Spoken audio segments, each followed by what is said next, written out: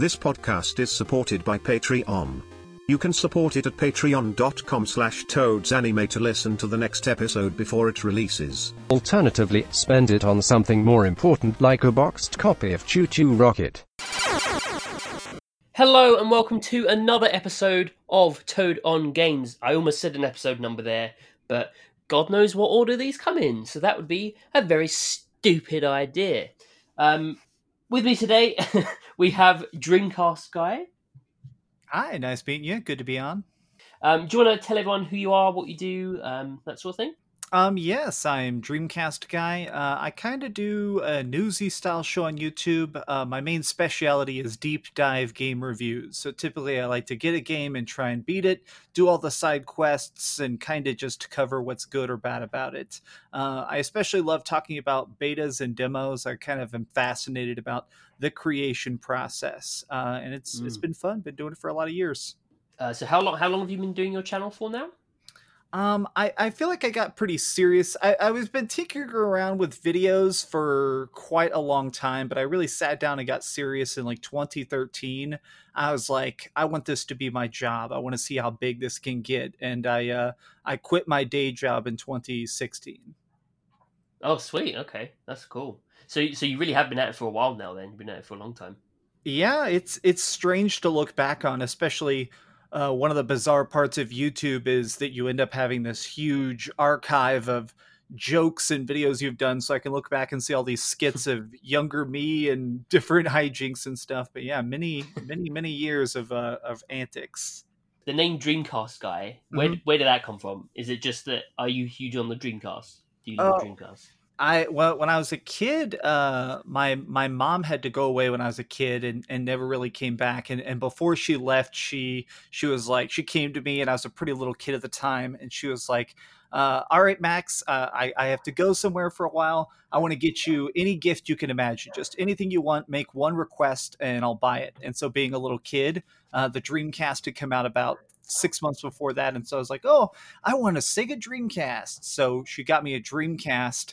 And I played it a bunch, and unfortunately my mom went away. And then as I grew into adulthood and like the retro gaming scene hadn't really grown up yet, Dreamcast games were dirt cheap. And I always kept that Dreamcast because it was really special. So I started just trying to track down every single Dreamcast game. That was my goal, is to get every Dreamcast game and beat them. And so over the course of about 13 years, I would go into stores all around Dallas, Texas, and hound them to try and dig the games out of the back. And I kind of got a reputation, and some of the store vendors used to get annoyed with me and be like, oh, great, Dreamcast guy's here. So whenever I started my YouTube channel, I was like, well, this is my only nickname. So I put in my nickname of Dreamcast Guy. And so now I've done it. I have every Dreamcast controller, a bunch of variation consoles. I have all the games, and it's been a good journey.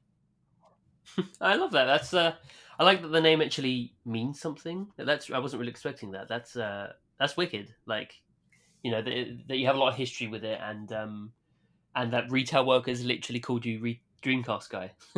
I love yeah. that. I'm sure they got very annoyed. I definitely, I'll be honest, I probably pestered them a lot. There were a lot of people where I'm like, come on, man, just check. I know you're saying you don't have any, just check in the back. And they're like, fine, whatever, jeez. I remember I worked at game retail once, and we definitely did that. I remember we did stuff like that. We had Power Rangers Guy, Winston Guy, we had Power Rangers Guy, because he would come in and ask if we had the latest Power Rangers game all the time. I wonder if he's got a YouTube channel somewhere called Power Rangers Guy. I hope so. I hope he made a thing of it. Yeah, I actually don't have that much personal history with the Dreamcast, because I sort of, my first home console was the PS1, and then the PS2 and GameCube, and yeah, I think I just sort of skipped over it, which is a shame because it has such a sort of a unique history to it, and the community of people that care about it it's a really cool and very passionate community of people. Like the people that like Dreamcast, like the Dreamcast. Yeah. I've always it's found that funny to be interesting. people kind of take the Dreamcast community for granted at times. Like I think a lot of people don't realize this, but there are still new Dreamcast games being made even now. I'm actually a lot of times sent these little dev discs where people are still to this day making new RPGs and platformers. I just got sent one called Rizzo Island.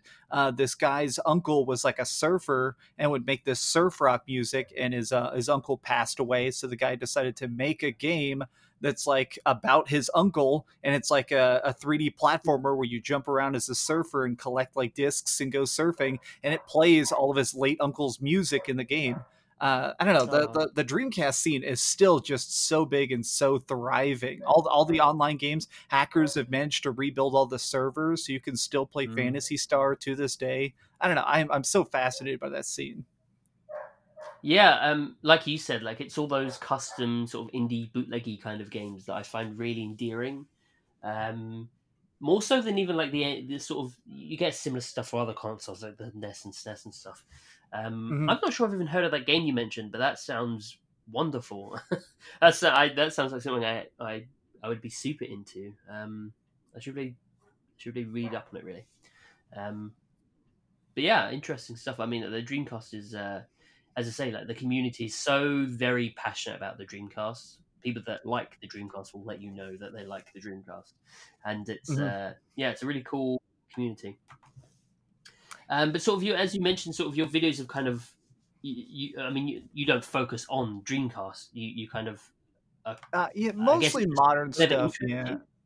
I originally did some stuff. My original videos were all about Dreamcast games, but part of my thing is that I feel like so many people were doing it better. I had enough self-reflection to realize like I wasn't funny enough to do angry video games nerd style content, and I wasn't proper enough at my editing skills to do like deep dives back then. So I realized I should just try and pivot more towards current stuff because I felt like that scene was more my speed. So it wasn't like a lack of love. It's just that I was definitely just self-aware enough to realize I'm going to leave this to the professionals.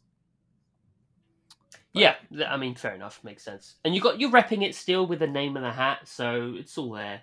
It's still there. Yeah, and I still get a chance. It still comes up occasionally because obviously we're still getting some remasters and collections occasionally and stuff. So like obviously Shenmue 3, with Shenmue 3, I really got a chance to kind of expose the love of the world to Shenmue, since even though that series came out like 20 years ago, I still feel like it's fun that it's still talked about and like discussed and ripped apart. Yeah, totally. I mean, Shenmue is sort of similarly is like another beast of its own. Like the community behind that game is so passionate about Shenmue. I'm not entirely sure what the new game sales are like, but I'm very curious to find out. I suspect most people that were interested in it probably backed it. Yeah. So I don't know what its retail sales are like. But that was always my suspicion, is that the people that were passionate about it had already backed it really. Yeah, and they put it on sale so fast. I can't imagine the profit was very high. They put it on sale for like $25 a couple days after it came out. So I'm pretty sure that it was definitely not $1 million endeavor or whatever it was trying to be. Yeah, it kind of makes me worried for the future of the series, really, because I think that small number of people that were super passionate and backed it, I think that's probably it. I think that's the audience. Yeah. I don't really know how they market that series to a new audience. I'm not sure if it managed it, so that's a bit of a shame for those people that are invested in that story and want to see it continue. It's interesting because I feel like that we're sort of having this problem now in current gaming, or I say the word problem, but I feel like in modern gaming, we have so much amazing stuff to play. There are so many MMORPGs that are pushing the boundaries of what you can do in a day. There's first-person shooters that are big and elaborate and free to play, like Call of Duty Warzone. And then indie games. There's like 20 new indie games every single day that are inventive and explorative and so interesting that if you make a mediocre game, which face it, Shenmue 3 kind of wasn't as good as it probably should have been, there's not enough oxygen in the room. So we're kind of hitting that space now of almost like too much of a good thing is drowning out all the meh things. Yeah, exactly. I mean, that's something I say a lot, actually, and it's something I don't think people recognize. So when you see sort of gaming websites, you don't see that many games with low scores anymore. It's like 7s and 8s and at worst a 6. If a game gets a 6 out of 10, that's like, oh my goodness. Oh, that's terrible. Yeah. And it's simply because the majority of games now are good, like, which is shocking. I don't know if you can necessarily say about most industries, but we've got to a point where most games are pretty good, and so a game being average or just all right is not generally going to be worth people's time anymore, because there's so much out there that is more worthwhile playing. It's kind of damning if a game gets a 6 or a 7 out of 10. That's the worst thing that can happen. Well, like what Sort of a just weird happened position. with Crucible. Like Crucible, Amazon came out with a free to play MOBA shooter. They spent, the rumor is there's a $400 million budget. It's already down to under 500 players a day worldwide. And it's because Yeah. it's not that the game necessarily sucks. It's certainly beautiful. I put like 35 hours into it. It has a great soundtrack. It has cool voice lines. But there's so many better games that are also free. Like, we're just in a space now. It's definitely, I like to call it the the creative renaissance, where like there's so many free development kits. There's so many people online that are happy to teach you how to do modeling. It's just like all the bad idea or all the good ideas have risen so high. Nobody else can compete. I don't know. It's fascinating, but it's I'm curious how this ends up. We're in the arms race of game design. Yeah, it's so strange. I mean, with Crucible, as you say, like that game is just kind of. I've not played it personally, but from what I can tell, it's fine. But it's just fine, and you can potentially push a sort of okay game like that to get numbers through marketing and advertising and content creator outreach and stuff. And it doesn't. I don't know why, but from my side as someone that works in marketing, I haven't seen that happen, which is very strange because obviously it's an Amazon game. They have money for days. I don't know why they haven't pushed it out there. Seems a bit weird to me. Maybe they thought that just it being an Amazon title in itself would get people interested. I have absolutely no idea what they were thinking. Or maybe a sunk cost fallacy thing. I hear those rumblings occasionally where you've worked on a game for so long, they're like, okay, it's completed. Let's release it. Let's see what money we can make, and then scrap the studio and put that team on something else. Like they're not even releasing it to make $1 billion. They're releasing it so they can get everybody on the next project. They're like, all right, like we can't have you guys deving it any longer. Like this, just release whatever it is now. Yeah, but even then it seems odd that, because I mean the marketing is going to be so separate from the development team, assumedly, that it's strange that none of that has happened. I'm not sure what the thought process is, but maybe they look at a lot of these live servicey type of games that kind of can just build their way up. Maybe they don't view it as being any sense of urgency. I think that's if that's what they're going for. I think that's the wrong move. But yeah. It's kind of strange. It's kind of, I mean, it's impossible to really know exactly what their plan is there. But yeah, in general, we have. I don't understand when I see people say, "Oh, I'm bored," or I don't know what to play. I have no idea what to play. How I haven't had that happen to me in like 10, 20 years. Like I've never hit a point where I've just said, "Oh, I'm bored," or "I've got nothing to play." At this point, we've got stuff like itch.io, which has tens of thousands of free games. So even if, more than understandably so, if you can't purchase, every bloody massive $50, $60 game that comes out, there's a wealth of amazing, completely free games out there. So we are swamped with content, with creative content. We really are. It may not feel like it because we kind of complain a lot about industry standards and microtransactions and loot boxes and all that stuff. But we'll look back at this age as sort of the golden age of gaming, I'm sure. We're right at the cusp of it becoming so normal and so huge. It's interesting. It's interesting to see where this industry is going to go, to be honest. It's difficult to tell. It is hard to tell. So one of the dumb things I had as a kid, is I always thought that video games would become so perfect they would just release one video game for each genre. I don't know why I thought this as a kid, but I thought that someday you'll just buy a game called First Person Shooter and it just be the world's most perfect first person shooter. Maybe it'd be like VR or something, and then like, oh, you want to play an RPG? Well, go buy role playing game. And I don't know why I thought this, but it's funny because I feel like in a way we kind of have reached that point in a way in that now with the live service thing, it's all right, here's Fortnite, but Fortnite also has all this construction stuff and there's cars you could drive in it. So this is now third person shooter, the game. It's funny how, I don't know why as a kid I just assumed that companies would just not want to release stuff. I don't know. Yeah, I mean it's silly, but also not that silly, because as you say, we're at a point where games are becoming platforms. And that's certainly how Epic see Fortnite. They see it as a platform now, and that's why we have stuff like the music concerts in the game. Literally true. Today, as we record, Destiny 2 news that came out literally today, where they're not planning a sequel. They don't have any plans to ever make a sequel. They're in Destiny 2 long term. They want it to be a live service, and they want this to last years and years and years and years. And I think we'll get more of that as we go ahead. It's just going to be a lot of games that are going to build these live service stuff where it's a platform. And heck, maybe you'll even get other developers making games in their games. So it really does become a literal platform. Who knows? Weird.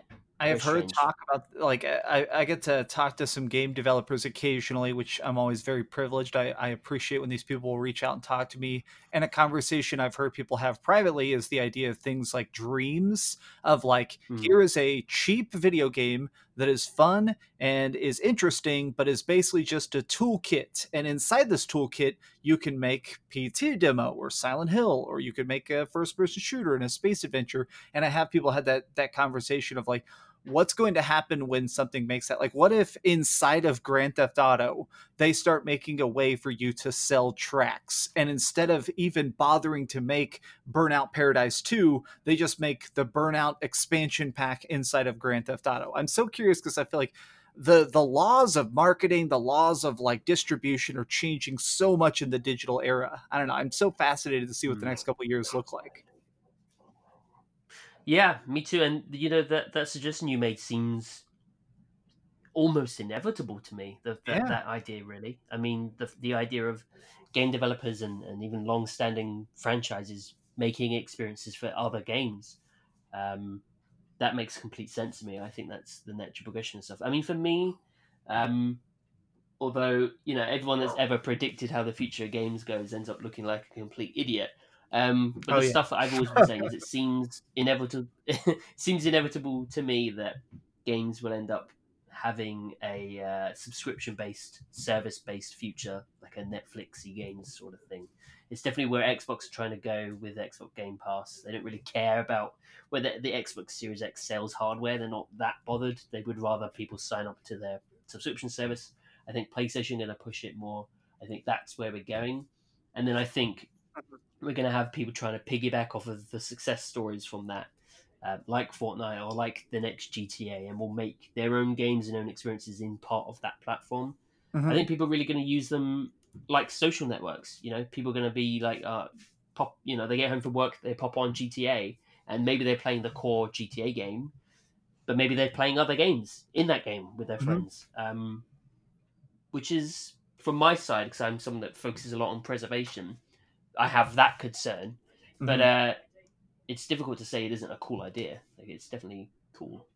It reminds me so much of Ready Player One. I love the book. I thought the movie was decent, but just the idea of like in the book, they specifically talk about the fact that like it's a digital universe that everybody logs into, and there is a planet for World of Warcraft. There's a planet over here for like Elder Scrolls, and you just fly to that planet. And when you go there, it changes all your physics and magic and stuff to fit that universe. And then whenever you get bored, you just summon your spaceship and fly to the next planet. And I feel like video games are probably going to hit that in some capacity where it's like, all right, this is No Man's Sky, but if you want, over here is the Dragonborn planet. Like, there you go. Now you can run around and do some Skyrim side quests of absolutely no pressure. I don't know. It'll be interesting, but the monetization for sure is the kink I think they're trying to work out. I have heard multiple people have told me how PlayStation, I've heard PlayStation had like talks at one point internally about like they just want to sell you a controller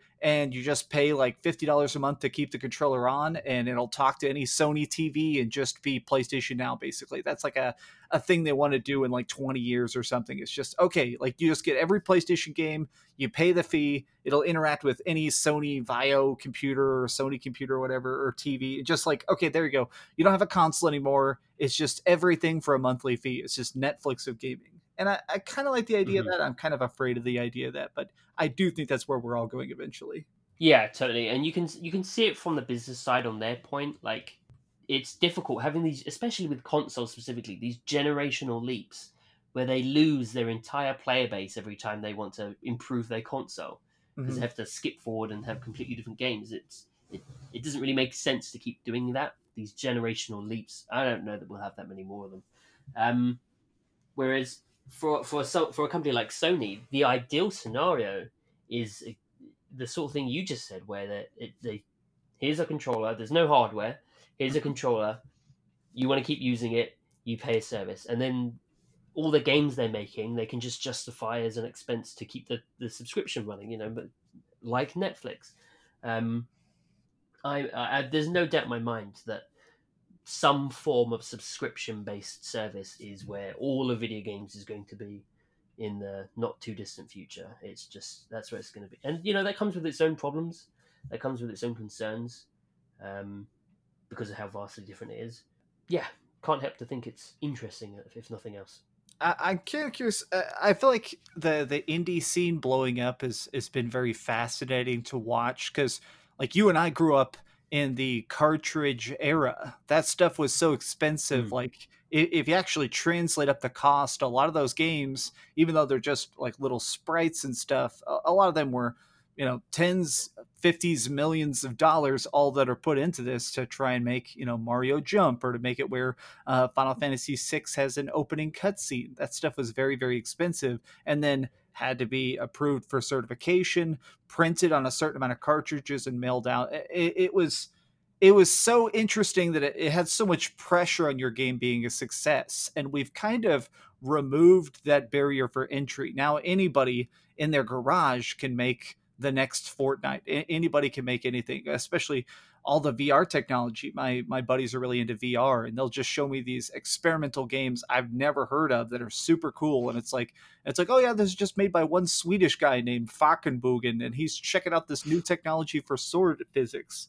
I don't know. It's interesting to see what happens. More than anything, I'm kind of curious how much the big industries will start to learn from indie developers, because it really feels like indie developers are the people right now that are like, screw if this sells. I'm making this out of my own pocketbook. Like, everything's cheap. I'm just going to do whatever I think will be fun to play. Yeah, that's the absolute most cool thing about indies, is that they are making a game and they don't have to, a lot of the time, they're not having to think about marketability. They're not having to think about how many people are going to play this or can I make my money back. When you're talking about like a sole developer or a few developers that's just making a passion project from their basement, none of that matters. It's just, I have this idea, I want to do this idea. And that's cool. I mean, obviously they can't make money off of that usually, or not that much, which is a shame. But yeah, it's stuff like those little itch.io games and those Game Jolt games. Seriously, like if anyone listening to this hasn't just like looked through itch.io and just looked through loads of games there, I implore you to do so. There are the most unique, most experimental ideas I've ever seen in games comes from completely free indie games. And it'll be interesting to see as the years go on, as those people end up joining, inevitably larger studios. Yeah. Where those ideas go and stuff. I think we're already at a point where I feel that the industry is a lot more creative today than it would have been 5-10 years ago still, even in the AAA space. Like, I feel, obviously we have a lot of these games that are by the number and made and created because stats and figures have said that this will sell. But I think there's a lot more creativity in general, because the people making games now come from our generation. They grew up playing games they were actually passionate about, as opposed to going into it as a business like it would have been 15-20 years ago. So yeah, it's interesting. I mean, the people, we can doom and gloom the future of video games, but I think it's I think it's very interesting stuff. I think it'll be really unique, very wild games, and in methods that we have never played them before. Yeah, it'll be good. So Hopefully. I gotta ask you the console question. So tell me, on the PlayStation, or sorry, on the like Sega Nintendo war, what did you said you grew up with a PlayStation? Did you get to participate in the '90s console wars at all? So I was born in '92. So my first experience with video games were DOS PC games because my dad grew up. My dad worked in IT and stuff, so I had DOS PC games, and then I had a Game Boy Color, and then I had a PS1. So I missed the whole like SNES, like Nintendo versus Sega thing. I missed all Oh that. yeah, yeah. But in in the UK, especially for some reason, the UK was a much more Sega heavy country I've than heard that, Nintendo. I yeah. don't know why. Nintendo just has never, even in comparison to the rest of Europe, Nintendo hasn't sold as well as in other European countries, and that's still the case to today. Which I think a lot of even UK Nintendo fans are surprised to hear that. But the numbers, the Switch sale numbers here in comparison to other European countries is completely different. I don't know why we have never taken to Nintendo here. But yeah, Sega would have been more popular here for some reason. That's I definitely crazy. would have been a Nintendo boy. I grew up with the Game Boy. I grew up with the GameCube. I don't really have that much history with Sega, so I'm sure I would have been playing NES and SNES games. Sega was so I grew up here in Dallas, Texas, and for whatever reason, this was like the entire state. Everything I saw was all Nintendo. To the point in which I never even saw a Sega Master System or a Sega Saturn until I was in my mid 20s. I never even seen one in a store. I'd never seen pictures really. Like it was just so because this was just everybody was like Super Nintendo, Nintendo 64, Smash Brothers, and then a lot of people jumped over to like PlayStation 2 and Xbox. But for whatever reason, like nobody, like just GameCube didn't even exist in my world until I was like a full grown adult. And so it was almost interesting to, like seeing the all these obscure Sega consoles. The only thing I saw like was the Dreamcast, and so I had no context even why the Dreamcast was such an interesting evolution of Sega. I had no, I had no bearing on it. So it's been fascinating to go back and see all this extra history, and it's so interesting when I talk to people in Europe because I hear from y'all, it's like, yeah, like Sega was everywhere. You walked into the store, there was like the Sega section. I can't even imagine. Yeah. I mean, I had a in my hometown in the UK, we had a Sega park, and this is it is not a big town. Like it is a really obscure town. And we had a Sega park, which was like an arcade, which I guess was run and owned by Sega, with loads of arcade cabinets and stuff. So that was really my first experience with Sega as a kid. But Sega was everywhere in the '90s here. Don't know why. I don't know why they managed to kick it off here, more so than anywhere else. It must be because we called it the Mega Drive. That's why. That's it. It does sound That's good, yeah. totally it. Mega Drive, yeah. But yeah, I don't know. No idea. I'm sure there's some explanation of it somewhere that perhaps I should read up on. But maybe their marketing was just really good here. Maybe the Sega Europe marketing team was really good or something. Who knows? Right. But yeah, my personal experience with growing up games young, from the age of like 2 or 3, I was playing DOS games, and then it was the Game Boy Color. When I was like 6 or 7, I got a Game Boy Color, and then the PS1. I must have been like 9, 10. So yeah, I just kind of skipped over. I didn't get a Dreamcast till I was older. So I don't have any childhood connection to Sega consoles, which I'm only just now realizing, which is strange, I guess, to a lot of people. I have absolutely no childhood connection to Sega consoles. That's cool. I think we've talked about this a little bit off air, but I grew up pretty poor. I believe you did as well. It was interesting because in my neighborhood, of like hundreds and hundreds of kids, there were like 3 game consoles total. And so people would go over to that person's house. So there was one kid who had a PlayStation. There was one kid who had a Nintendo 64. And I still remember the first time I saw the PlayStation because I couldn't even afford gaming magazines for the most part. So like this technology, you had no idea what a release date was. You had no idea what sequels were. Like game consoles just appeared to us like magic. And I remember this kid invited me over and said, like the guy who makes the Walkmans, like the people who sell the CDs, they made a game console. It's called the Sony PlayStation. And I came over and he showed me Crash Bandicoot. And I remember as soon as it turned on and the whole like the logo and the like no like big stadium noise it makes just blew my mind. And then I saw 3D graphics and load times. I just remember that it made such an impact on me of like, whoa, like this is disc-based gaming. It's fun to look back on just like how we just had no bearing on it. We had no understanding of this technology. It was just, gaming witchcraft to us. Yeah, it really was. I remember just how futuristic it looked. I mean, for me, what would it have been? I guess the first time I saw PlayStation, I have this distinct memory of when someone first mentioned PlayStation to me. I thought it was like this big arcade cabinet, like this huge, like, I've got a PlayStation. And I was like, oh, I've got a PlayStation. And yeah, much like you, I didn't have gaming mags. I wasn't looking at gaming stuff on the internet or anything like that. So heard PlayStation, I assumed it was this big arcade cabinet thing. And then the first time I actually saw the games, I think it was my neighbor with Resident Evil 2, actually. Ooh, nice. What a great first experience as a kid. I think that's what it was, yeah. So, but yeah, I mean, as you touched on, obviously, I grew up very poor. So for families like that, I think having a game, if you have a game, you'll play it to heck. Like, to have one game is amazing. Or I think we would end up borrowing games from the library. And oh wow, yeah. I definitely didn't have a chipped PlayStation. Definitely not. So who said that? No one. I definitely didn't have that. But we borrowed games from the library, so I was able to experience a couple of different games. But yeah, I mean, up until pretty much adulthood, I couldn't just buy the new game. So I kind of just played. I was kind of out of that sort of whole cultural zeitgeist in general for a very long time. I mean, it hasn't even been that long that I've been able to just buy like the new release as it comes out if I want to. Like that didn't happen when I was a kid. I couldn't just have the latest game. I don't recall ever minding that.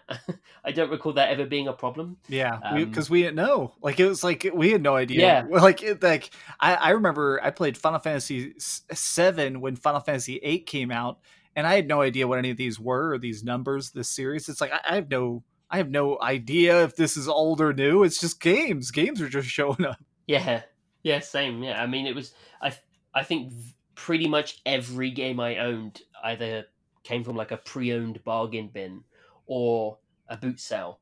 But I think looking back, that's really cool because I have a lot of games that mean a lot to me that are very out there. That not a lot of people have played just because it was what was there, just because it's what was cheap and I could get.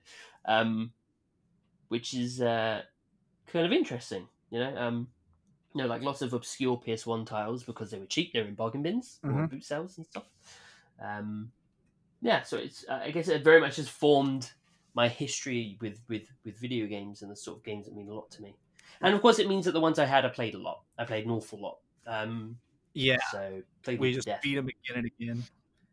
Well, one of the things we would do is since every person would have like one game. But since we were all super broke, one of the things we would do a lot is act the games out. And one of my favorite memories is we were super into Resident Evil 2.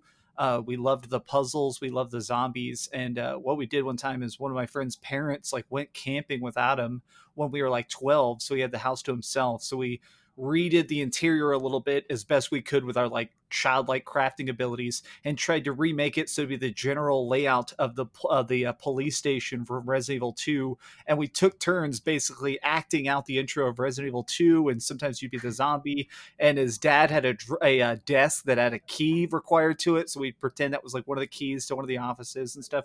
And it becomes a much more special memory because it's not just about the video game, it's not just about the scares, it's not about the next sequel. It was definitely just one of those times of like when you're kind of broke and you have to live in that world, you definitely get that extra enjoyment out of it that somebody who's just jumps on to Resident Evil 3 and Resident Evil 4 probably wouldn't get. And it was great.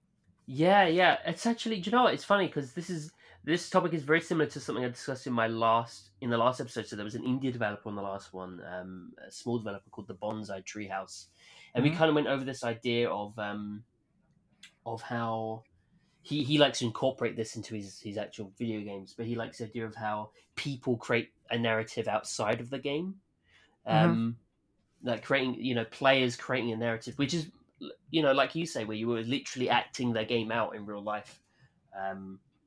And yeah, that's definitely something I can relate to. I did stuff like that, or even in game, like to make a game last longer. I remember games like Army Men 3D. Like it's a very basic game, but it had a multiplayer mode, which I think was it was probably meant to be like a capture the flag or something. But my brother and I would play this an awful lot, and we would just role play in the game. Like we would just have I would make a story up in the game, and we would do that across so many different games, and so we managed to make them last so long by kind of making up our own stories in the game. I don't know how we managed it. I mean, I guess it's a bit like kids playing with toys, really. These games were very restrictive, but I was still able to do that. Playground, yeah. Well, we did that with the old top-down Grand Theft Auto 2. Grand Theft Auto 2 is actually pretty structured, even though it had a map and stuff. We had a physical map, and what we do is we get these little Post-it notes, and I'd put on the map, and we'd make up missions for each other of like, okay, I want you to, or like we literally write little stories. So it's like, all right, I need you to sneak into the nunnery, so steal the church bus and go to this headquarters, and we just make up missions. Like we'd beaten the game months ago, but we still just played it for months after that with all this like fake added content. We were basically writing our own DLC, and it was so fun. Yeah. I think I literally did the same with GTA 2. I did the exact same thing. I was role playing like a vigilante or something in it, and I would make up these scenarios, and then I guess like hand the control over to my brother, and I'd make up stuff that he would have to do, and this convoluted story and stuff, and do that across so many games in like PS1, early PS2 stuff, and we got a lot out of it because we didn't have that many games, and they were pretty fairly cheap games. It's interesting, really. So it's sort of having grown up, as you kind of mentioned, like having grown up super poor. Like I didn't know that there was anything different to that, so I wasn't sitting going, oh, I can't believe I'm not getting the latest game. Oh no, this game that's out. Like I don't recall ever being like that. I don't recall ever going, oh, I want this new game. And that never happened. I think the very earliest time that happened was when I was, when I got super into Kingdom Hearts as a teen, and the second one was coming out. Then I'd be like, Kingdom Hearts 2. But I would save up for for a year, and even before the game has been announced, I would sit and save up, going, "Oh my gosh, Kingdom Hearts 2 is coming out." And similarly for the PS3, I saved up for a PS3 I've never had up until again recently when in my adulthood, I never had consoles at launch for sure. I had them like 2 years down the line at best. But I would save up for a PS3 because I was convinced that if Kingdom Hearts 3 came out, it was going to come out on console. So I would save up for like 2 years. I didn't get it till after Heavy Rain and the Move came out and stuff. Yep.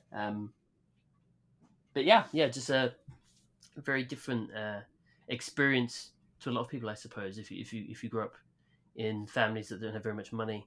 And same with PlayStation 3. So the first consoles I ever owned at launch was this generation. This is the first time where I ever got consoles at launch. I got the PlayStation 4, the Xbox One, and the Switch after they came out. But I remember with the PlayStation 3, I moved out when I was 18. I was kind of moved out, kind of thrown out, had to live on the streets for a while and kind of pieced my life back together. But then I was working and I had an apartment and stuff when the PlayStation 3 was out. And years after the PlayStation 3 was out, it was still so expensive. And 1 month I was working at Target and I did a bunch of overtime. They called me in on my birthday, so I had to work on my birthday, and I was really mad. And they made me work a 12-hour shift as a cashier. And when I was walking out to my car that night, there was $100 bill in the parking lot. And I'm like, what the? On my birthday. So, of course, maybe I should have given that to a cop or something. But since it was my birthday, I decided to be selfish. And I put it in my pocket, and I drove over to Walmart, and I bought a PlayStation 3. And it felt so magical to have, like, it was the original giant, like this Slim was already out at that point, but I was so broke I couldn't buy the Slim revision, so I had to buy the giant original PS3 that was like the size of a grill. And I was like, yes. And I had one game, which was GTA 4, and I just played it so much. But it makes it more special, honestly. Like when you have one game, it's your favorite game. Yeah, totally. Like that experience of getting a game or a console is so much more memorable to me, and so much more important to me because it was so hard to get it. You know, I couldn't just get all the new games and the new consoles on my birthday or Christmas and stuff. So, and yeah, I mean, it sounds like you went through perhaps even more hardship than I did. So, I mean, it's definitely more special when you get a console like that. Yeah. And it's the fun of gaming. I'm glad games are getting cheaper. I definitely think that it seems like there's a lot of $60 games, but as a kid, I don't remember all these $20 games and $10 indies and stuff. I definitely like that we're in this time period where not everything is a AAA release. Not everything has to be Kingdom Hearts 3. We can have these little tinier experiences. I'm glad we're at a period now where I feel like if you're a broke kid now, if you manage to somehow talk your parents into getting you a console, there is still stuff you can play. I feel like growing up now with games is probably much better. And that, I don't know, I'm glad that developers have found a way to make this profitable and good for everybody of all ages. Yeah, that's what's great, and it's even stuff like mobile games and iPad games and stuff like, for poor kids. I imagine that's quite good, and I've always quite liked on mobile the model, the sort of monetization model where it's just ads, because then you don't need to worry about your kid having loot boxes and microtransactions and stuff. And they can download a game for free and they can play it, and they've got to watch some ads sometimes, but there's free games, and stuff like on PlayStation and Switches and all sorts. Like there are a lot of very cheap games now. I guess that's one of the greatest things about having digital storefronts now is that you can have incredibly cheap games on Steam and stuff that are a lot more attainable. But we didn't have that. we had bargain bins of games occasionally. And that was about it. Although I guess there were shareware games on PC. That was I guess how I grew up with games at first were shareware PC games. Just had loads of free like discs that came with shareware games on, so we would sit and play. Even though you only get like the first level or first chapter of a game, I would just play those repeatedly. I read about those. Yeah, I've never seen those in my life. Just because nobody had a computer, I didn't really see computers till high school. But I read about that. I read like the book Masters of Doom, which is all about the making of Doom, and they talk about that. Like you just get like, here's your Wolfenstein disc, and it's the first 5 levels of 50 levels, and it's like, all right, you can enjoy your 5 tiny levels, and if you want the rest, you got to pay us. It's like, oh, that's a good gateway drug, though. Yeah, it was great. I mean, and even more than that, I imagine it was the same in the US, but in the UK, you'd get a lot of gaming magazines would come with discs that would be like over 500 games, and it would just be all the shareware episodes of lots of various tiny indie games. And people would get those. We didn't buy the magazines, but those CDs would end up in boot sales for pennies and stuff, so they'd be everywhere. And so my dad would just have lots of them, and so I had hundreds and hundreds and hundreds of games as a very small kid. But it was all just the freeware and shareware stuff from like the 90s. Some of them were really good quality, like you had your Doom, you had your Heretic and Wolfenstein and Duke Nukem 3D, all those shareware episodes of that. But some of it was just complete, stuff that no one's ever heard of, because it was just the 90s equivalent of an indie dev sitting in their basement making a game. But they're wicked, I have amazing memories of sitting playing all that stuff, and it was free. It's really unique stuff. When the demo discs, the generation of demo discs that my friends and I got super obsessed with was in the PlayStation 2 and Xbox era, when we started having like 3D, because usually they'd put like 5 demos on there, and the demos would be like, here's a couple weapons and a level and kill these ninjas. And it was like a tasty 20 minutes of the game. And since we were so poor, but somehow managed to have these consoles, we would just play through them again and again. Like we played through the Ninja Gaiden demo at least 200 times. Just play through that same demo again and again, trying to see how we could skip out of the level and stuff. Just it's so funny. Like to think of like I can't imagine doing that now. I can't imagine as an adult sitting down with a demo disc for hours. No, yeah. I think being a kid and having a bigger imagination probably helped because you can make it so much more than what it is. But the cool thing about like those demo discs and stuff in general, like even now as an adult, I find them incredibly interesting because a lot of the time the final product didn't end up like that. So you've now got people like me that care about video game preservation that look at these kind of discs as a kid, as a teen and as a young adult. I'd look at them and be like, oh, that's like cheap, like boot sale stuff. Like people would sell demo discs still now on eBay for nothing. Whereas now as an adult that cares about preservation, I'm like, oh my gosh, I need all of the demo discs because there's some of these games levels that didn't end up like that in the final game.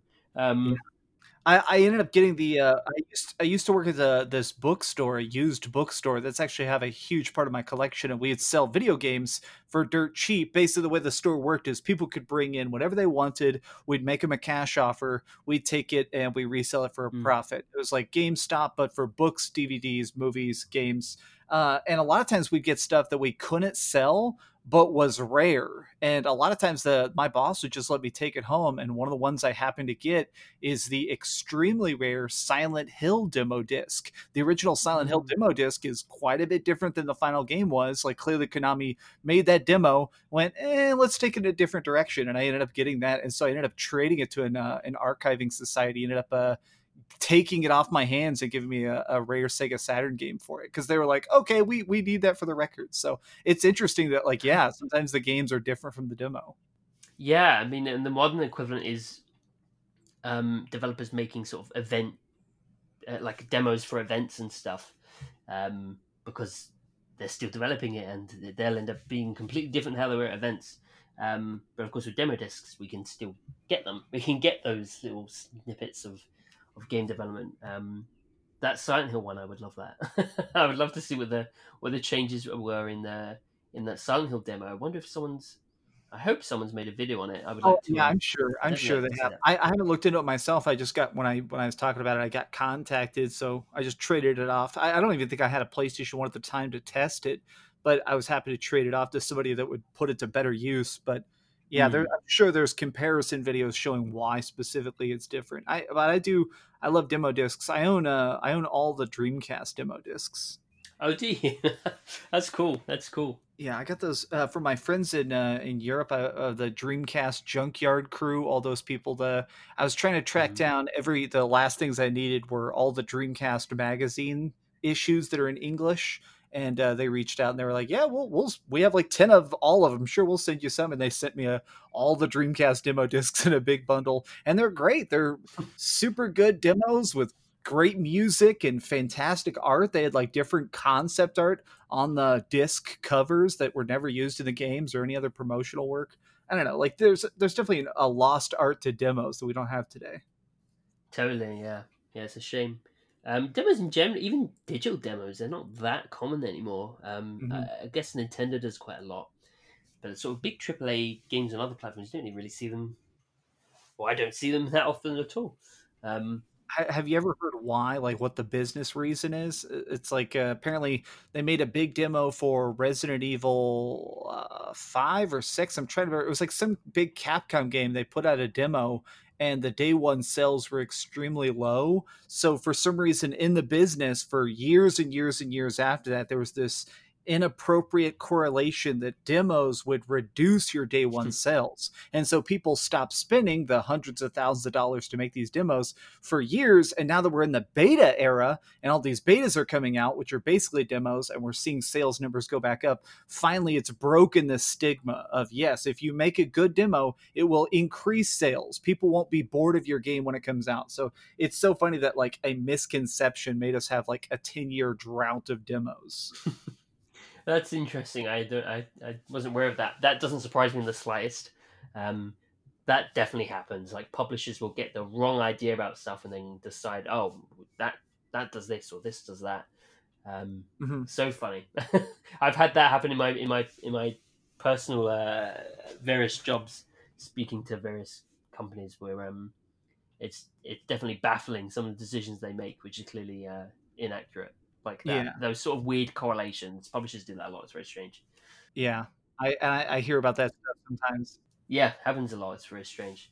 I want to go and eBay lots of PS1 and PS2 demo discs now. That's what I want. I want to go buy them all. See if I don't have enough stuff. Right, exactly. Always more for the collection. Yeah. Oh gosh. It's never ending. Cool. I guess we shall wrap this up. Do you want to tell the wonderful people where on earth they can find you and your content? I'm youtube.com/Dreamcast guy. Whenever this goes live, I just want to say big support to all the people that are in the streets who are trying to make change. Obviously, that's a big thing going on in America right now. Like, huge love to Black Lives Matter. I don't know. I'm not sure when this will get uploaded, but I want to express that stuff's going on. And even though we're all talking games, we're all enjoying life, I'm glad that people are still every single day trying to improve the world as we all have fun. So just much love to them. And yeah, it's a frequent reminder to me that, you know, I will get sort of worked up and bothered by stuff like loot boxes and talk about it a lot. And then you get these protests happening and it kind of reminds you like, God, that stuff doesn't mean shit. Like that's stuff that's stuff I get worked up by. It means absolutely nothing. So yeah, people doing something of actual value, which is amazing, exceptional. Anyway, thank you very much for joining me and talking about all this lovely stuff. I'm legit going to go and watch a bunch of your videos now because I'm kind of just looking at it as I'm speaking to you. Just looking through some of your video lists. I'm like, I'm going to put that on the watch later list. And have a look through this. I appreciate it, man. Encourage everyone else to do the same.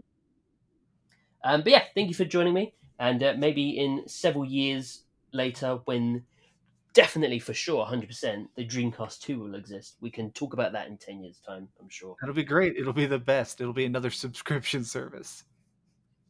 Oh god, it would. But it led the path on that with online, so it would make sense. It will make sense. All right, well, thanks so much for having me on. It's been a pleasure. You're more welcome, and we will see everyone or listen to everyone or talk nonsense to everyone next time. See ya. This podcast is supported by Patreon. You can support it at patreon.com/toadsanime to listen to the next episode before it releases. Alternatively, spend it on something more important like a boxed copy of Choo Choo Rocket.